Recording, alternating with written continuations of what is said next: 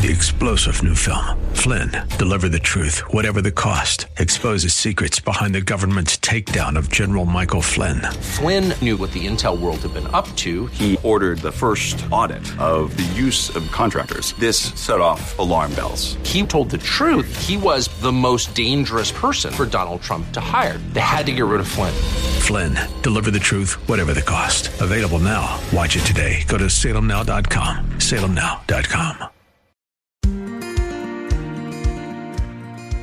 Pastor Keith Crosby of Hillside Church. That would indicate that these themes of Jesus' identity were already firmly developed and were nothing new to the Christian church. So the Gospel of John is just incredible. And this executive summary, or these Sparks notes, or these Cliff notes, or this spiritual table of contents is essential to our understanding of Christ, to our ability to decode, to understand and interpret Jesus. I can see the promised land, though there's pain within the plan. There is victory in the end. Your love is my battle cry, the answer for all my life. Every giant will fall, the mountains will move, every chain of the past you've broken into. All the fear of the lies, we're singing the truth, that nothing is impossible with you. Oh, nothing is impossible. Hello and welcome to today's edition of Grace to Live with Pastor Keith Crosby, lead pastor of Hillside Church in San Jose, California. We are delighted that you've chosen to spend time with us here on the broadcast today, studying God's Word. We would encourage you to follow along with us in your Bibles if you can. Today we begin a brand new teaching series from the Gospel of John, a series that Pastor Keith has entitled Decoding Jesus. This is a sermon series that Pastor Keith began preaching just after Easter Sunday, and will be a systematic walkthrough verse by verse of the Gospel of John. On today's program, we will be hearing part 1 of a message entitled Decoding the Historical Jesus. So if you have your Bibles, please turn with us today to the Gospel of John, chapter 1. Now here's Pastor Keith with today's study.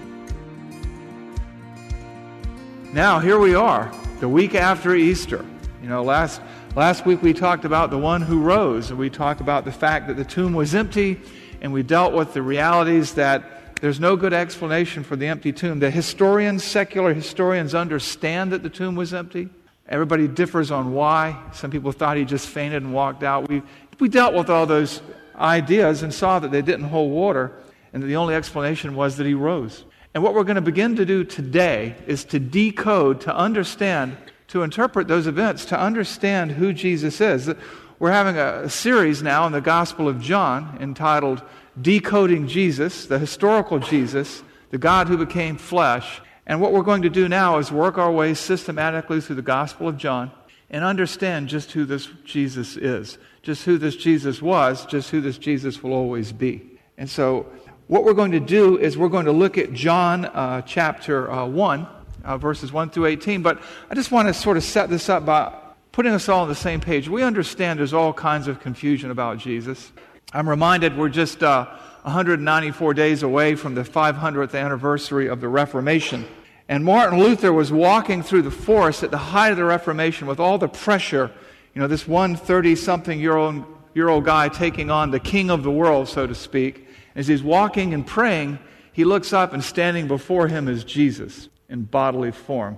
And he looks at him, and he turns away from him and walks away and goes, I know of no image of Jesus except that which appears in the Scripture. Because, a lot of times we have our own conceptions of Jesus, and we'd like to think that Jesus is going to appear to us every day, but that wouldn't do much for the second coming. That would be the 5th, the 15th, the 500th coming, right?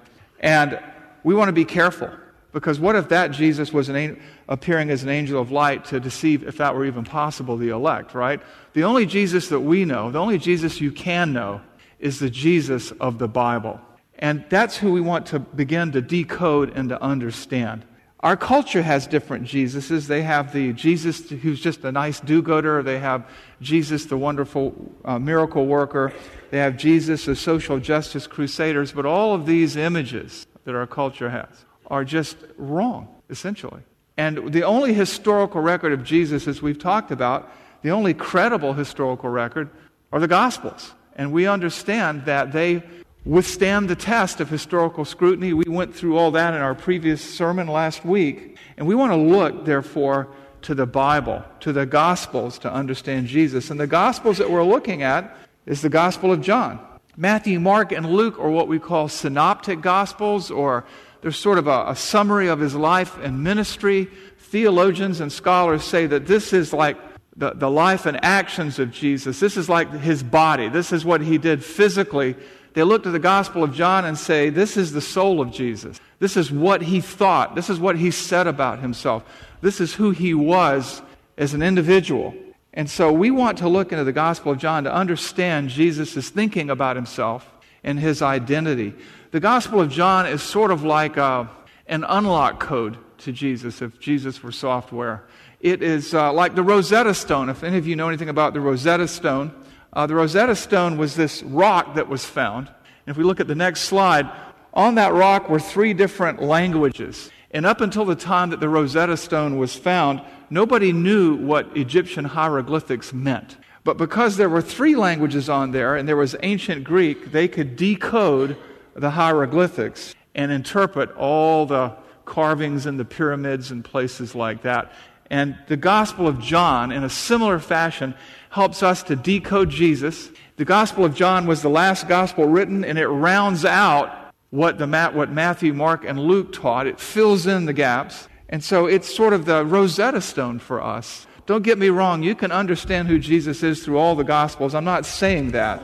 But just like the Rosetta Stone helped us to reverse engineer hieroglyphics and find out what they meant, the Gospel of John can help us reverse engineer our understanding of Jesus and come away with a clearer understanding of who he was, what he said, what he taught, what he believed, where he came from, and where he is now. Now, just as an aside, when you look at hieroglyphics on that slide back there, it reminds us that emojis are nothing new, right? Now, we've just gone back in time, right? And we're communicating with emojis now like we did back there in Egypt. But back to the Gospel of John. We want to take the first 18 verses of the Gospel of John today and begin to decode who Jesus is. And these first 18 verses are called the prologue. Some people call them the spiritual table of contents for the Gospel of John. Others call it the executive summary for the Gospel of John if you're a business person. If you're a student, you could call it the Cliff Notes or the Sparks Notes for the Gospel of John. But basically, what happens with these first 18 verses is they raise up and identify all the themes to be on the lookout for as you move beyond those 18 verses. They bring up all the key themes of the Gospel of John, and they make us aware of what to look for. So if you're here today and you're not a Christ follower, you're not a Christian, this sermon, this message, this talk will help you to understand things to watch for if you come back next week and give us a fair hearing, so to speak, as we work through the rest of the Gospel of John. It's interesting, these first 18 verses are also thought to have been an ancient hymn that people sung in those days, that John recorded it in the beginning of his Gospel. And that's kind of interesting, too, because a lot of people think that our understanding of Jesus and who he is today as Christians really was developed over hundreds of years. But considering the Gospel of John was written around 90 A.D., toward the end of the Gospel writer's life, John's life, that would indicate that these themes of Jesus' identity were already firmly developed and were nothing new to the Christian church. So the Gospel of John is just incredible.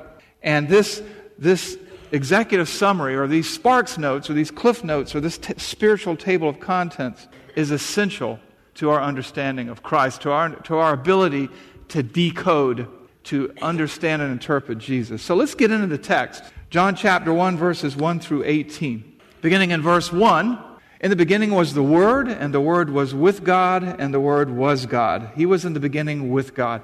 A Jew or a Greek reading those words would just be stunned. Because in the Greek, it's logos. And for the Greek mind, the logos is the explanation of all that is. In the Jewish mind, the Word is like in the prophets, or even in the Pentateuch, it says, and the word of the Lord went out and accomplished this, and the word of the Lord went out and accomplished that. And so for either culture, when they would read these first couple of verses, they would be stunned. They would be set back on their heels, and they would be waiting to see what comes next. And we should too.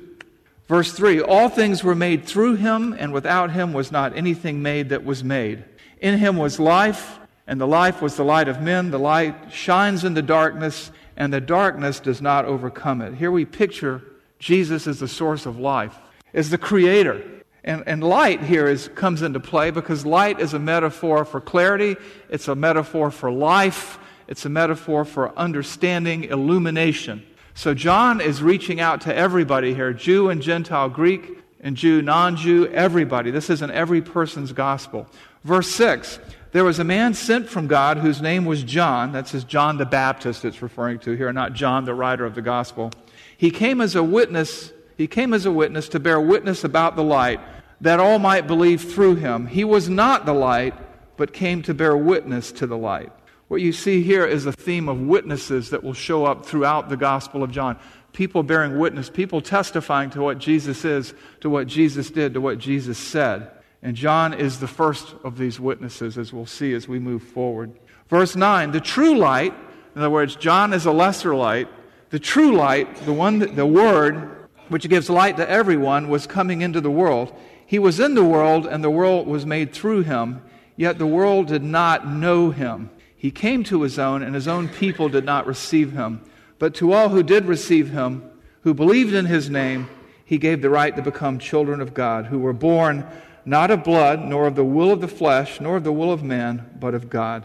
What we see here is a means to an end. This light came into the world to give people eternal life. This true light, which gives light to everyone, which gives an understanding of God to everyone who will listen, was coming into the world. And the world didn't recognize him because he came as a person. He came as a human being. He came as an average person who was not much to look at, as Isaiah writes. He came into the world, and the world didn't notice. He came to his own people, who should have been primed, ready, willing, and able to receive him, and they would not receive him. But to those who would receive him, to those who would embrace him, to those who would listen to what he had to say and trust him, to them he gave the right, the ability to become children of God, to become his followers, to become his people. How do you do that? Verse 14, and the Word became flesh and dwelt among us. And here John talks as a witness himself, John the gospel writer. And we have seen his glory.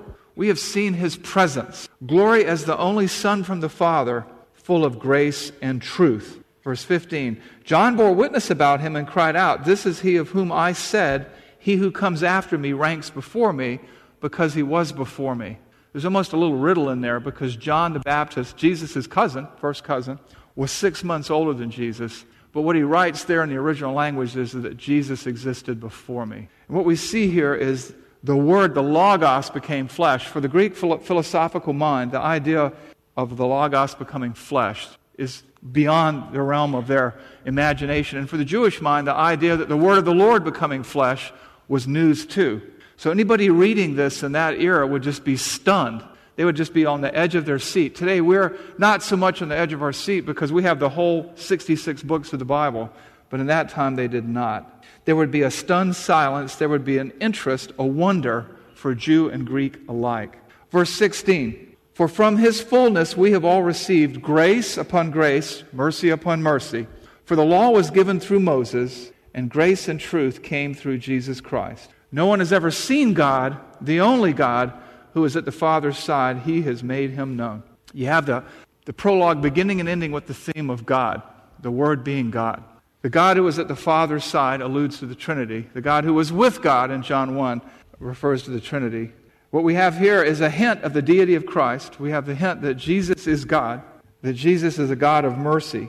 And we have the fact that mercy comes by receiving grace and truth. This is big too, because today we're either into grace or truth. Usually the Christian church and even the culture are people of extremes. It's all about grace. We don't care what you did.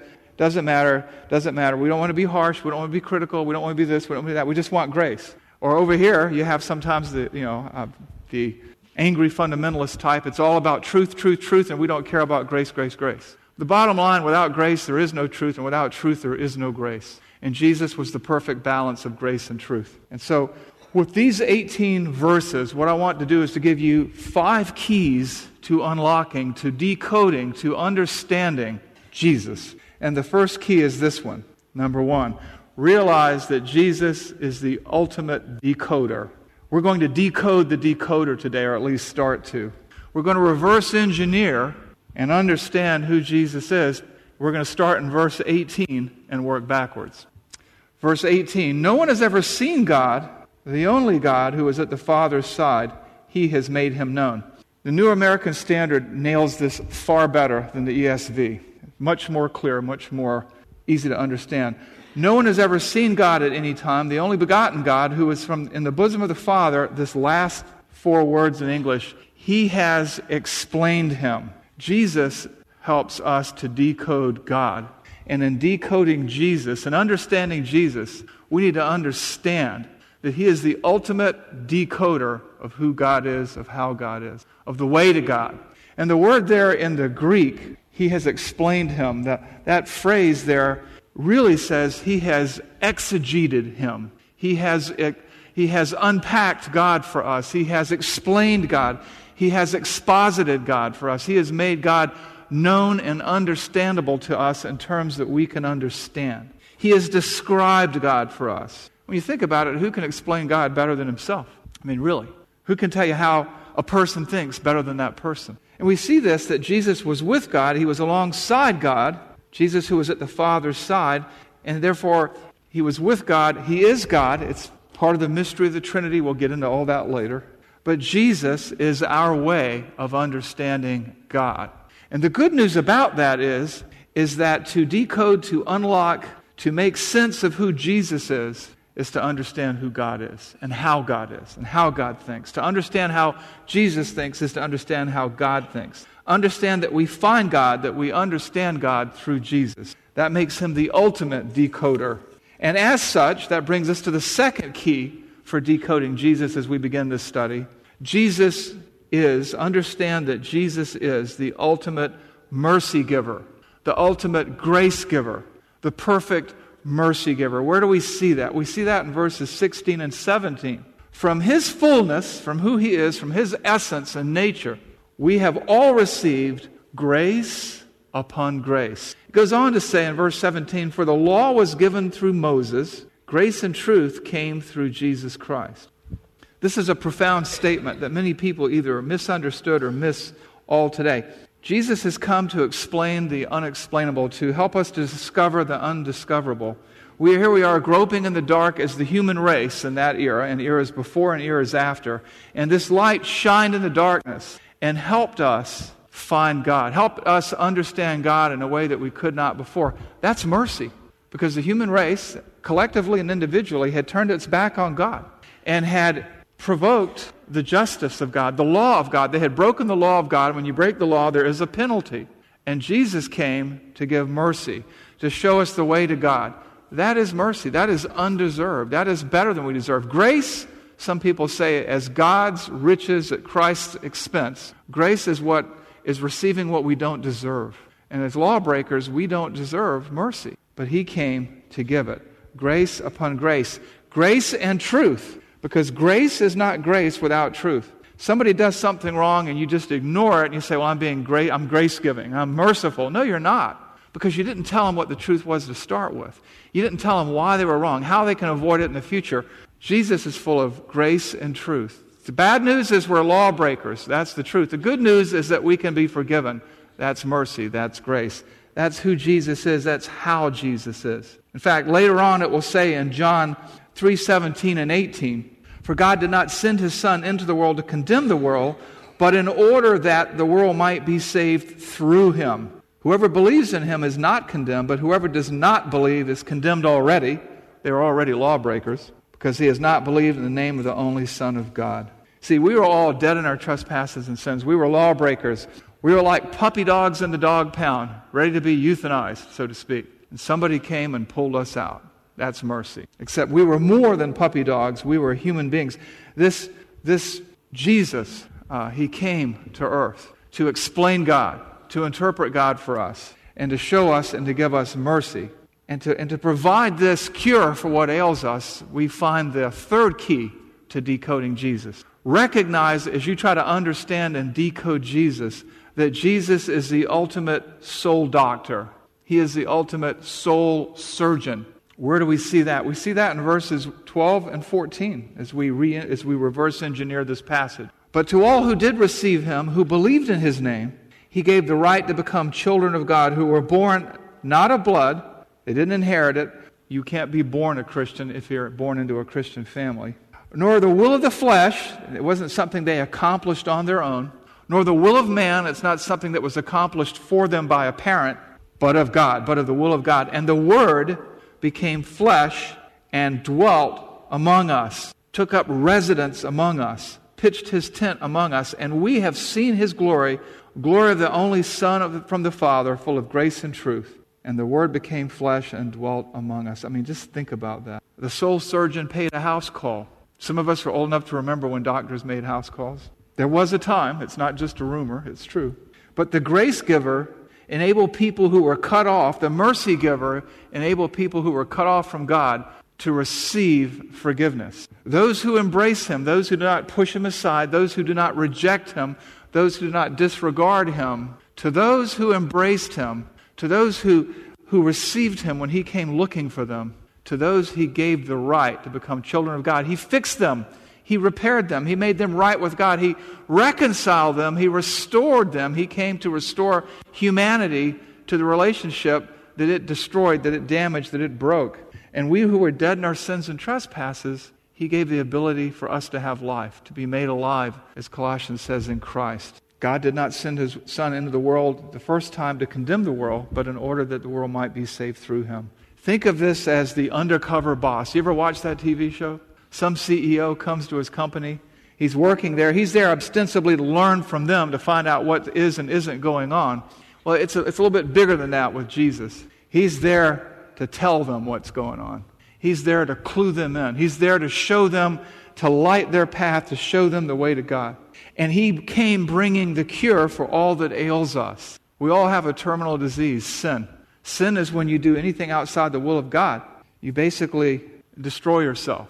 And if there's not intervention, if there's not soul surgery, if there's not spiritual open heart surgery where he takes away your dead heart and gives you a new heart, there isn't any hope, there's no life. But Jesus came to give life and to give it abundantly, that the world might be saved through him. Those who received him received a spiritual healing, a spiritual transformation, mercy upon mercy, because they didn't deserve it. We broke ourselves and he came to fix us. The decoder became flesh and took up residence with humanity. The ultimate grace giver came looking for us. That's the way it's always been when you look at it. Adam and Eve fled from God. God went out looking for them. Cain killed Abel. God said, "Where's your brother Abel?" God came looking for Abraham. He came looking for Moses. He came looking for Israel through the prophets. He came looking for us through Jesus Christ. The soul doctor made a house call. The EMT arrived, and I'm taking nothing away from EMTs, but you seldom get a neurosurgeon or a cardiac surgeon when you dial 911. You have to get to the ER, where the ER came to us. The great physician came to us.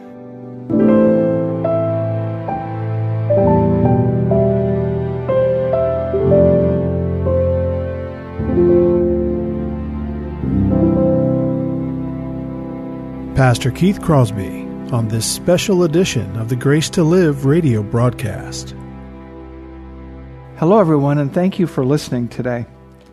In the uncertainty of the COVID-19 crisis, many people within the Hillside Church community and all over Santa Clara County are in the middle of financial hardship, and we need to pray for them.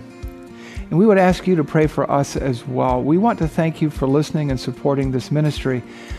But it is a listener-supported ministry, and in as much as we covet your prayers, we also ask you to consider a financial contribution to the ongoing work of this radio broadcast. Grace to Live Radio provides encouragement to so many people in the outside world who can't make it to church, and you can be part of that ministry by supporting us financially as you support us prayerfully. This is Keith Crosby, and I want to thank you for your prayers and your encouragement. If you have questions about today's show, or if you'd like to hear more messages from Pastor Keith, then I would encourage you to visit our website, hillsidechurch.org. There you can listen to past sermons and other content from Pastor Keith just by clicking the Sermon Archive tab. And you can also find links to Pastor Keith's blog, as well as the Out of My Mind podcast. The website is also a great place to connect with us here at Hillside. You can find information on our service times, ministry opportunities, and of course you can browse our calendar of upcoming events. Again, all this and much, much more can be found by visiting our website, hillsidechurch.org. Well, we hope that you'll join us again next time on Grace to Live. But until then, I'm your host, Kevin Reeves, and on behalf of Pastor Keith and everyone here at Hillside Church, it is our prayer that the Lord will richly bless you, and thanks for listening. Nothing is impossible. Every giant will fall. The mountains will move. Every chain of the past you've broken into. All the fear, all the lies. We're singing the truth. That nothing is impossible with you. Oh, nothing is impossible.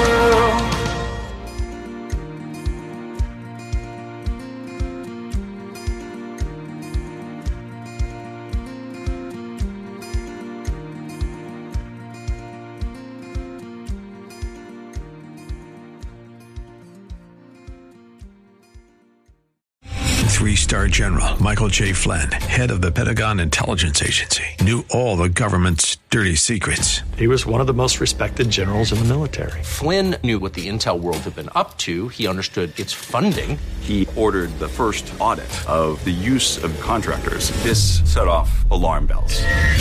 The explosive new documentary, Flynn, Deliver the Truth, Whatever the Cost, uncovers the facts behind this scandal. Flynn told the truth. He was the most dangerous person for Donald Trump to hire. I find out the worst enemy that I'm going to face in my life is right here in America. They took my assessment and they wanted me to change it. And I was like, I'm not changing it. They had to get rid of Flynn.